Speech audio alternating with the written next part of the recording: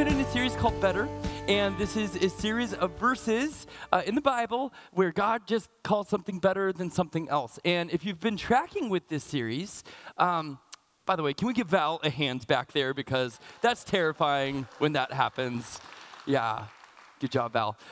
Anyway, so if you've been tracking with this, you would know there wasn't supposed to be a sermon today, but we were having so much fun in the Old Testament. There were these passages that were set aside for the New Testament, and so we thought we would just grab a couple of those. So it's going to go really quick. There's just two of these that we're doing, the one we're doing today, and then one next week, which Bob will do, and then I'm not supposed to tell you what we're doing next, but it's really exciting, and you should be here for that. So it's going to be a fun year.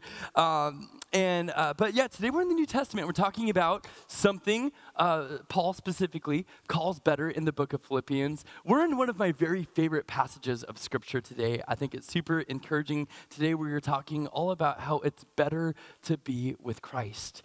And so, I think the New Testament ones the betters get a little more intense because Christ has been revealed, and that's certainly true for us today.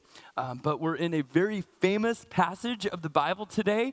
Here's kind of the abbreviated version. It says, "For me to live is Christ, and to die is gain. And I'm torn between the two. I desire to depart and be with Christ, which is better by far, but it is more necessary for you that I remain in the body." So, of course, the thing that he's saying is that he desires to depart, die, and be with Christ, which he says is better. Now, many people in the world don't think about dying as better, and I think sometimes, this can be, thought of as morbid because we don't want to be people who are, have you ever heard the old saying that you can be so heavenly minded, you're no earthly good? You ever heard that before? As believers, we have this promise in the Bible. And the promise is that not only do we walk with Christ today, and are we filled with the Spirit, and do we know the peace and love and comfort of the Lord, but that is in eternal life. And it goes on forever and ever. And the end isn't the end for us. It's just the beginning. And that is a great promise. And I think there's a rebuke from the world about that. But when you look in the Bible at people who are excited about this promise and the people who think a lot about this promise, they're not detached. They're not apathetic about anything. They don't not care about the world. In fact, they're people like Paul who were courageous and bold, people who preached the gospel and labored fruitfully. And so those are some of the things we're talking about today. Here's the whole passage. It just says this: "For me to live is Christ, and to die is gain." If I'm to go on living in the Bible, or in the body, this will mean fruitful labor for me. Yet what shall I choose? I do not know. I'm torn between the two. I desire to depart and be with Christ, which is better by far. But it is more necessary for you that I remain in the body. Convinced of this, I know that I will remain and I will continue with all of you for your progress and joy in the faith, so that through my being with you again, your boasting in Christ Jesus will abound on account of me. So, pretty exciting passage to work through today. Paul here is torn between two worlds. He is in prison.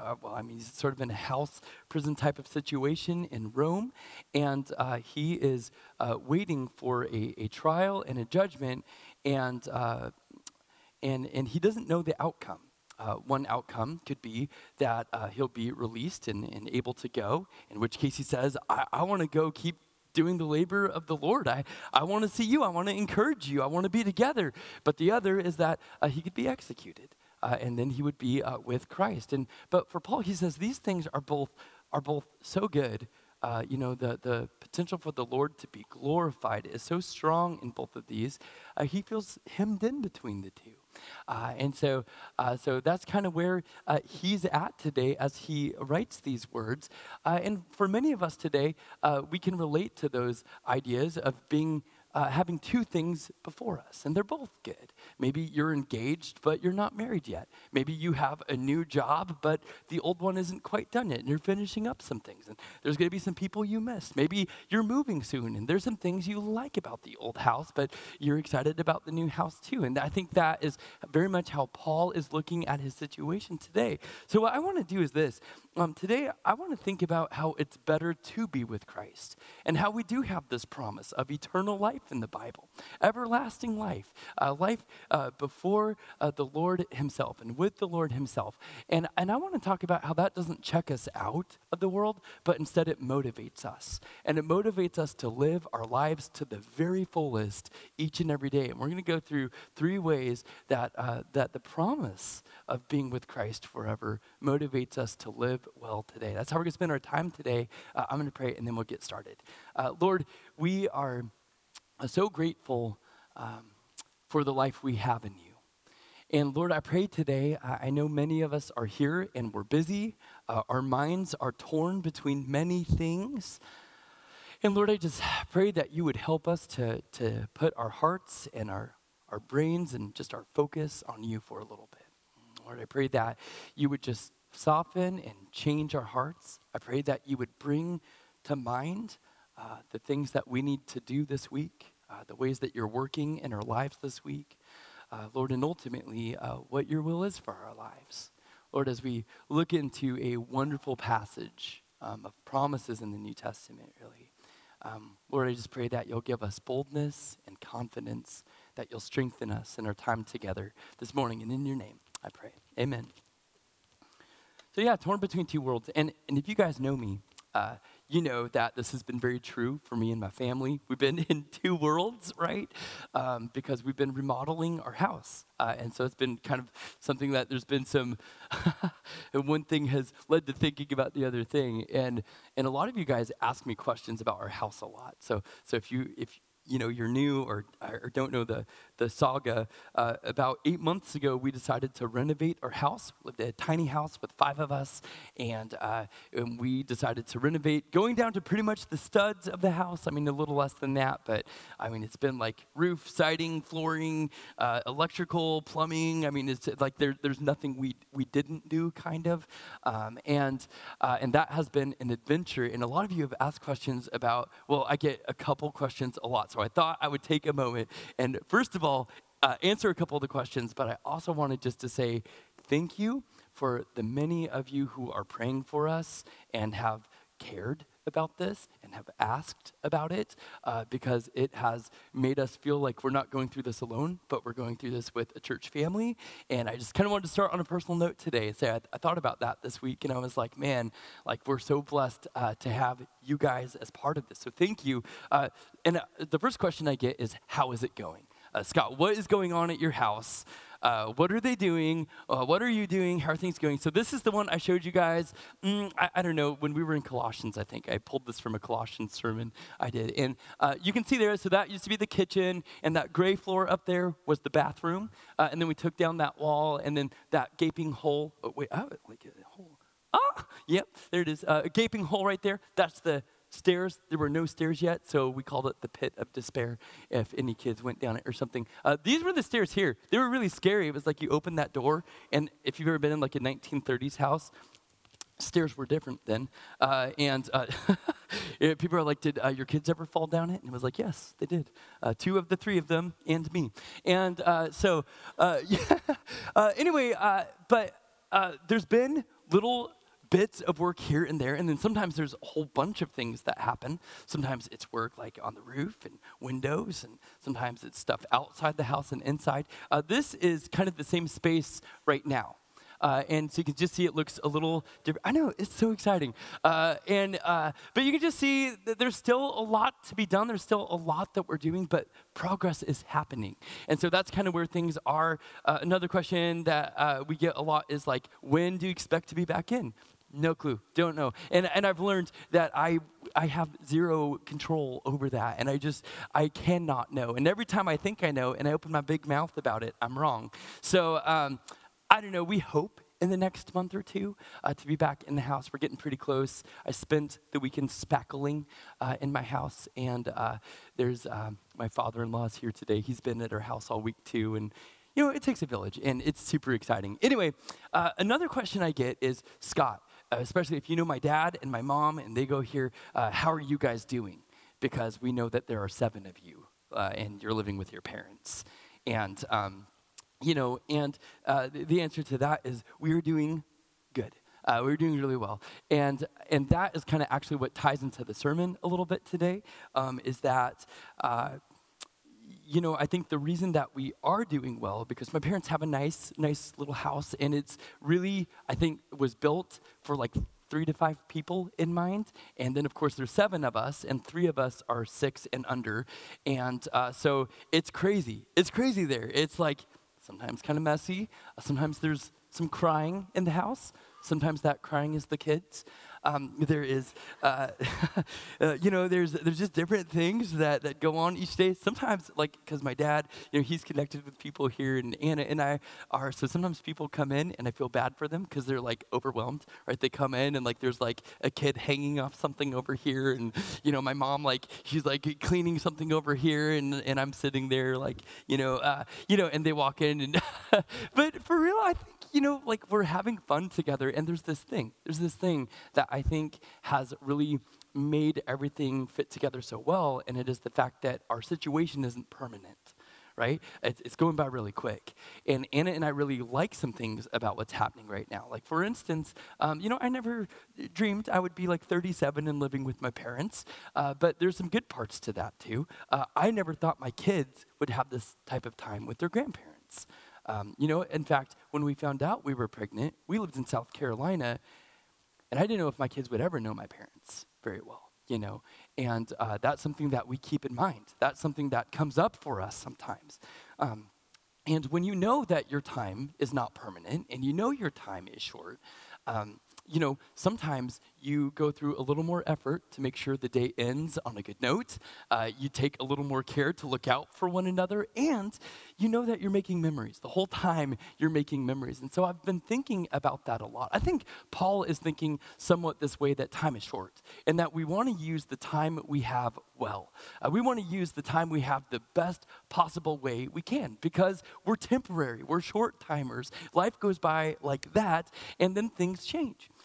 So Paul is thinking really deliberately about what to do with his time and how God will be glorified in his time. And there's really 3 things that I think come out that I think are very applicable. And one is this, if you want to live life to the fullest, sort of in light of these promises and in light of an eternal life, that right now, today, that we live life abundantly in Christ today.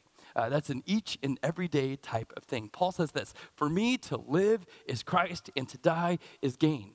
So what does it mean to live in Christ? What does it mean that life is Christ? And I think that is a question worth spending some time on this morning and thinking about just in your lives this week, is what does it mean that life is Christ? And is that something that's really true for you? Is that something that really, if you were to say, what am I all about? Where does my time investment go? Where are my relationships aimed at? Where are my finances at? And the question would be, is Jesus the answer to some of those things? Because for Paul, there's no question, to live is Christ. It is just all about life in Christ. And there's a lot to think about here, because all of us, for example, have a past without Christ. We have a present in Christ. And of course, in this passage, we have a future in Christ. And all these things are wrapped up in Christ. All of us, for example, we're all apart from Christ at one point. Paul says this in Ephesians 2, but God, being rich in mercy, because of the great love with which he loved us, even when we were dead in our trespasses, made us alive together with Christ. And it's by grace that you've been saved. So, I think the key word here is dead in our trespasses. And so, of course, we're spiritually insensitive. This is like if you're driving on Highway 14 and there's something plumped over in the lane, which happens a lot there, it would be like honking your horn and hoping that it would move to the side. Right? It's not going to move. It doesn't hear your horn.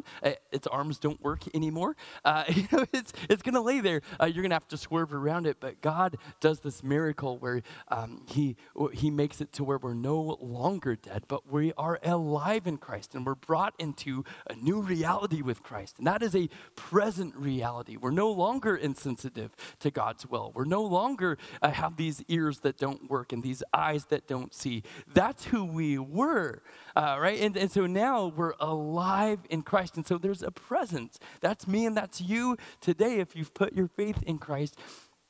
We've been raised into new life. And so that's part of living in Christ, is the life we live now. Here's a verse in Romans. He says this: we were buried, therefore, with him by baptism into the dead, in order that just as Christ was raised from the dead by the glory of the Father, we too might walk in the newness of life. And my favorite part of this verse is that we walk in the newness of life. This is an ongoing walk. This is new each and every day. His mercies are new each and every day.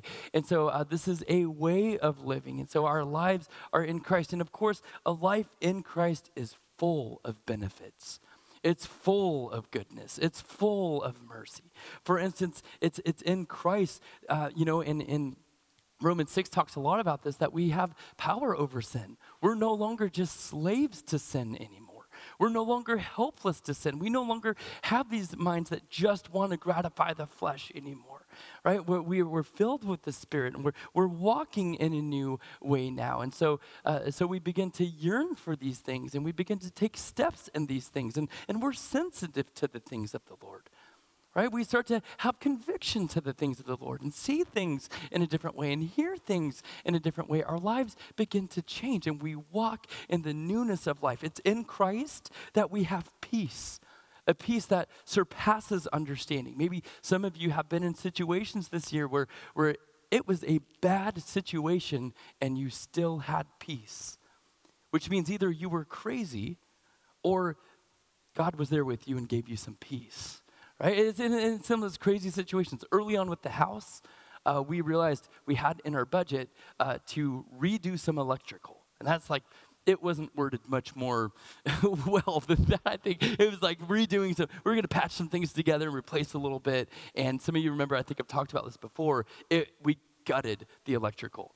And then we realized there wasn't enough ampage coming to the house. We had 100 amps of power coming to the house, and that's not up to code. We can't do all that work without getting up to code, so we had to fix that. And then the power line was coming in too low, so then we had to put a mast. I mean, I could go on, but I won't. The point is, I was terrified because that wasn't in our budget, and so our contingency was largely eaten up like right at the beginning. Right? Now, I'm no mathematician, but I was like, man, if this keeps up, I'm worried about how this is going to end, right?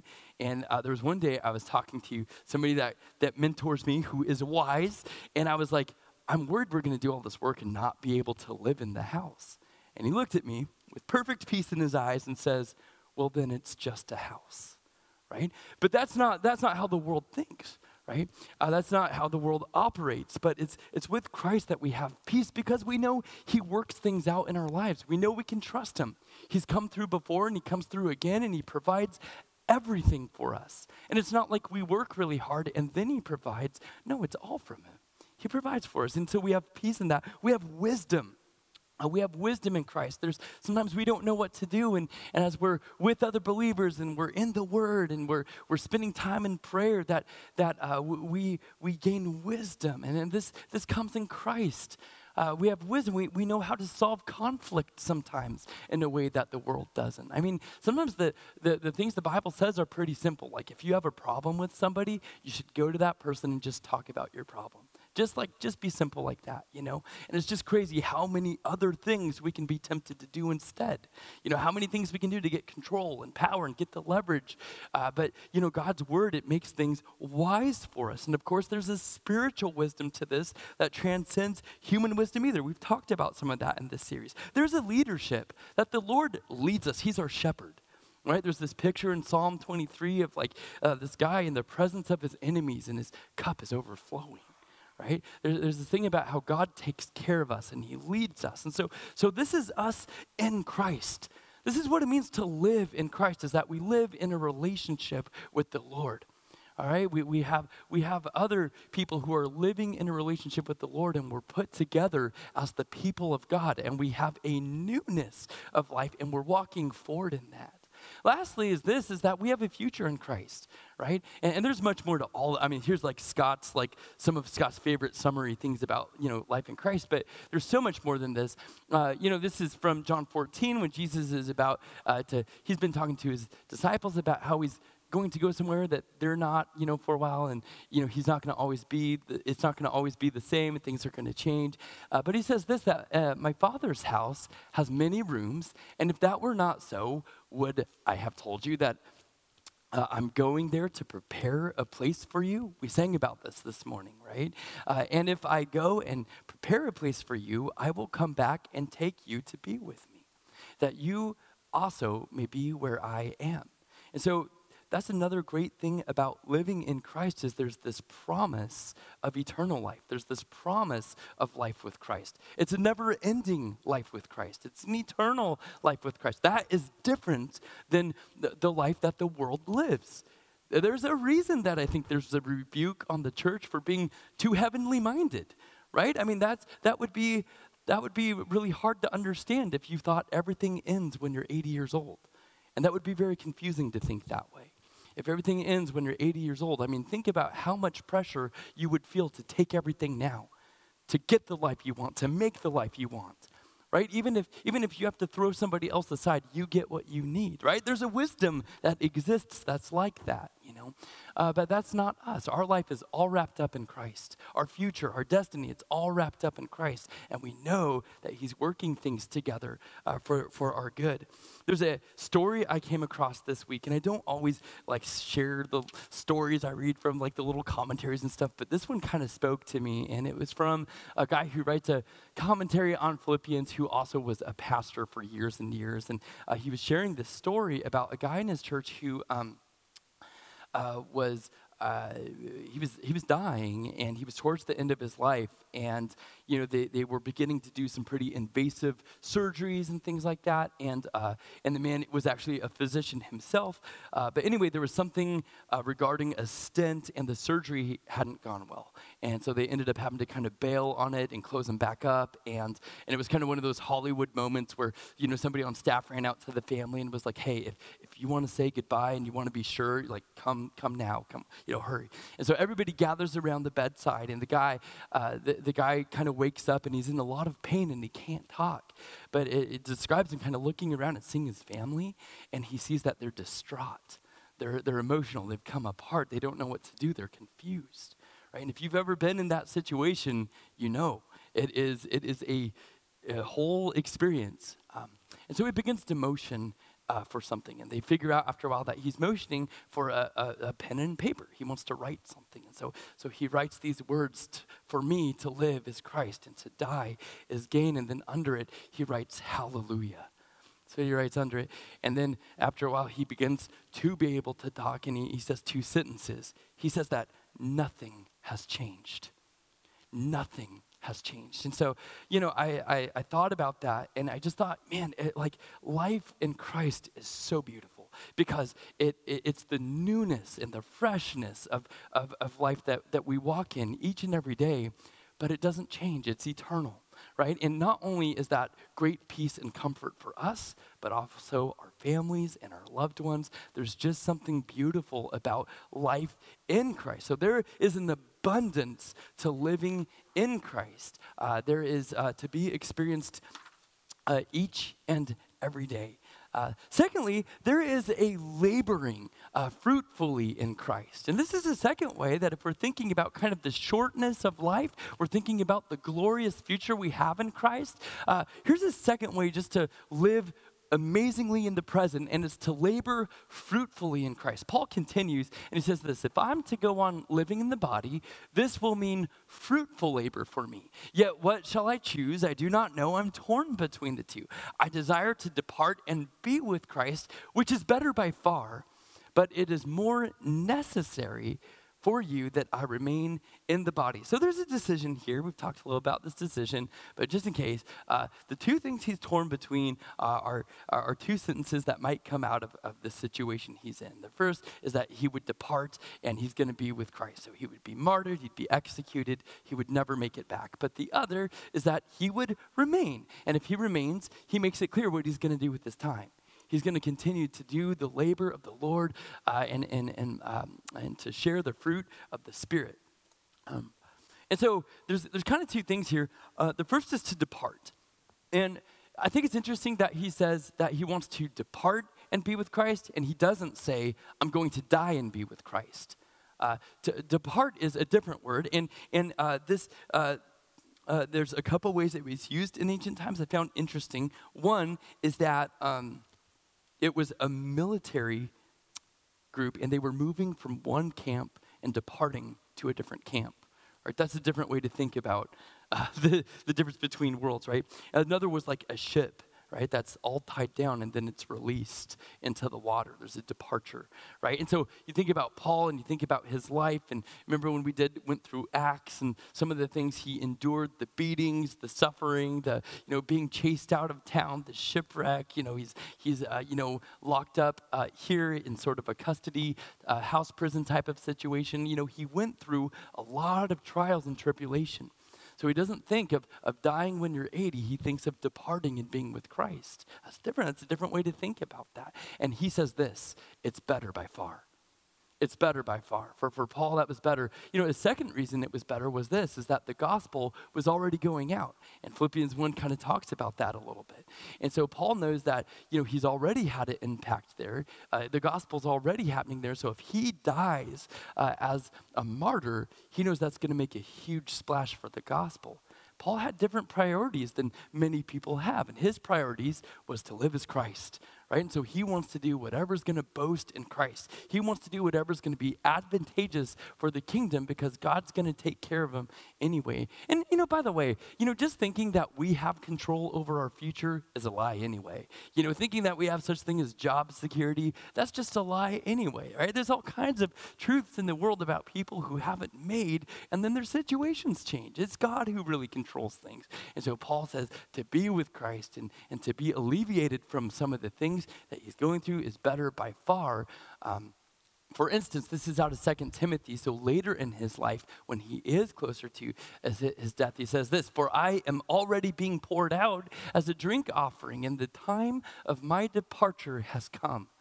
And I've fought the good fight, I've finished the race, I have kept the faith. Henceforth, there is laid up for me the crown of righteousness, which the Lord, the righteous judge, will award to me on that day. And not only to me, but also all who have loved his appearing." So there's just something better about being with Christ. There's something better about being in his presence. And the second thing, though, is to remain. And so if he remains and he thinks that's what's going to happen, Philippians 1 makes it pretty clear. It's likely that that's what's going to happen. It means fruitful labor. And this is different than labor. This is different than Paul says, I'm going to stay and work. I'm going to stay and be a busybody.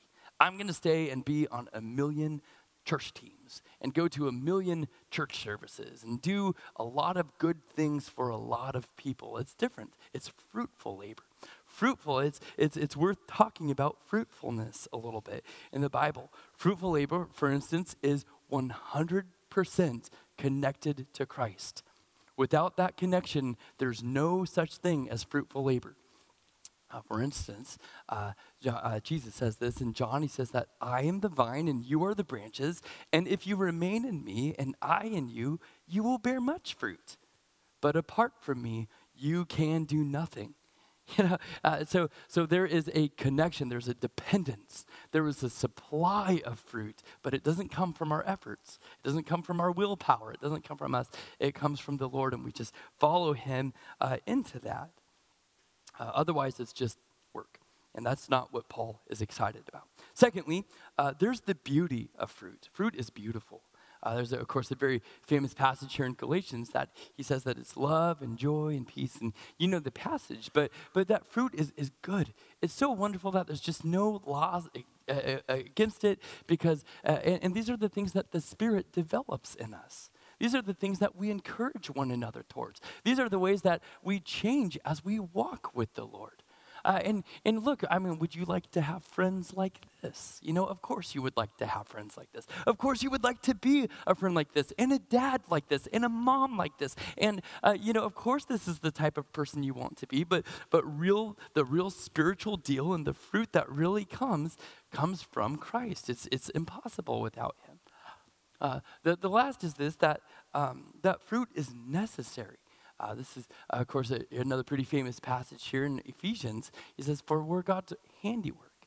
We're created in Christ Jesus to do good works, which God prepared in advance for us to do." We are made for good works. We are made to be fruitful. He is cultivating fruit in us, right? So there's all sorts of ways to do that. And sometimes, we think about doing ministry as like this really abstract thing that, you've got to be really holy and you've got to have all your stuff together. Like, there's no bigger lie than I've got to get all of my issues together and then I'll be a great minister for the Lord, right? It just doesn't work that way, But instead, that the Lord is alive and he's leading you, he's working in you, he's working things together for the good in your life, he's working in your situations, and as we're faithful, as we follow him, he's developing fruit in us, and we're reading about this fruit in his word. We're hearing about this fruit through one another, so we start to bear fruit, and we look great. And you know what? This can be as simple as the type of dad you are, and the type of mom you are, and the type of friend you are. This week it was interesting. I've been thinking about all of these things quite a bit, and Sophia woke up first one morning. And, in the Pouchet tornado, somebody always wakes up first, and sometimes that is a slow next person, and sometimes it's like everybody's just awake because, there's crying or something. Anyway, Sophia woke up first, and I woke up, and I was with her, and we were sitting on the couch, and she wanted to read a book. And we have all kinds of different books at my parents' house. But some of the books are like, about the Holy Spirit and the fruits of the Holy Spirit. Some of those books are about how God is the king and he's the creator of the world. And I thought, man, let's read one of those books this morning, right? And I'm going to just explain like a couple things this morning, right? That God is a king. It's not always complicated. It's not always like, let's, parse a Greek verb or something like that. Sometimes it's just how we love one another. And it's just doing our little bit in our little piece. And if the Spirit is a part of that, it's way more powerful than anything else anyway. So there is a fruitful laboring in Christ. And it is another way to make your days count now. It's another way to have a very fruitful week this week and day today. Here's the last one. There is a longing to serve others. Let me ask you a question. What is the desire of your heart? This week, if you were to be really honest and get out a piece of paper and think about, where's my time going? Where are my relationships pointed? Where's my money going? What's pulled up on my phone and all of my tabs? I have like 30 tabs always somehow open in my internet browsers.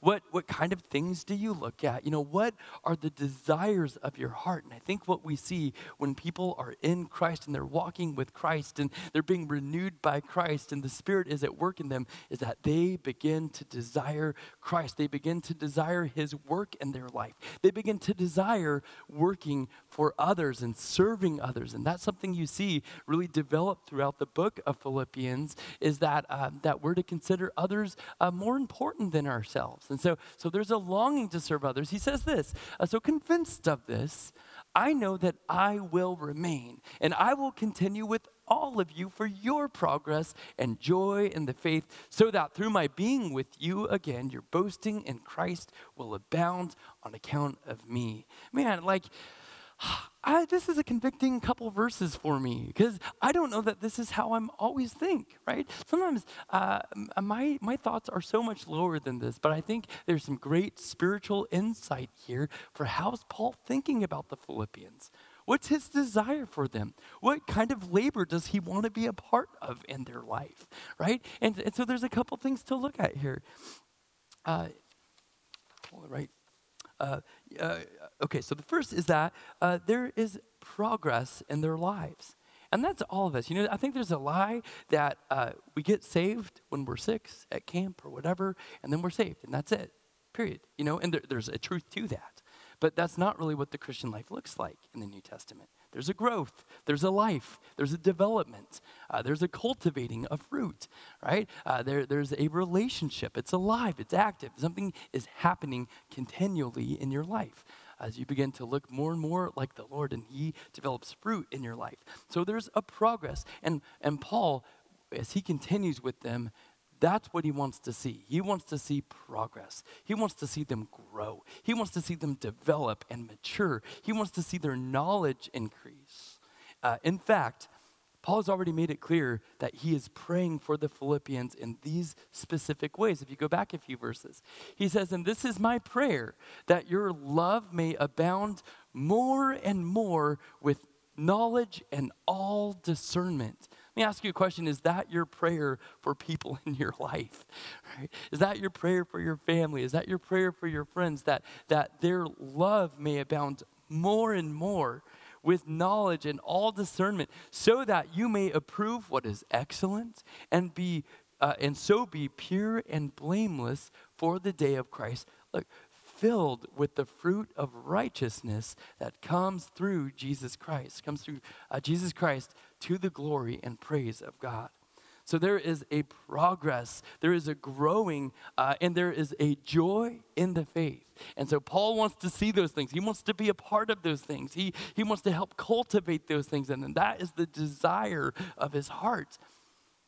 So that through my being with you again, your boasting in Christ will abound. We talk a lot. I feel like it's just made its way through so many sermons at Gateway the last couple years that we don't want to be a point. We want to be the pointer, right? Be a pointer, not the point. And that's the great thing about laboring fruitfully. It's the great thing about longing to serve others is the grand result is that Jesus is worshiped, he is glorified, he is magnified. It pleases the Lord. And so as Paul longs to serve others, as we should long to serve other people, there is a worship that happens where we bring praise and honor to the Lord. And so there is a boasting that happens as we long to be with Christ. This week, I've been into a Netflix docuseries about Bernie Madoff. I don't know if you know who that is. It's super interesting. So if you don't, he was this guy who was on Wall Street, and basically he was like some sort of like investor. Did all these things, and the government listens to him, and he was connected to the the stuff like the SEC, and he was just this big deal. But he ran, I think, the biggest Ponzi scheme like ever, and it was like in the billions of dollars, like the multi-billions of dollars. And I've been kind of like into this. There's all kinds of different numbers for how much, actually, and the numbers are so squishy anyway. But, he did this for a long time, for years and years. And pretty much like the story is like, everybody was like, it couldn't be.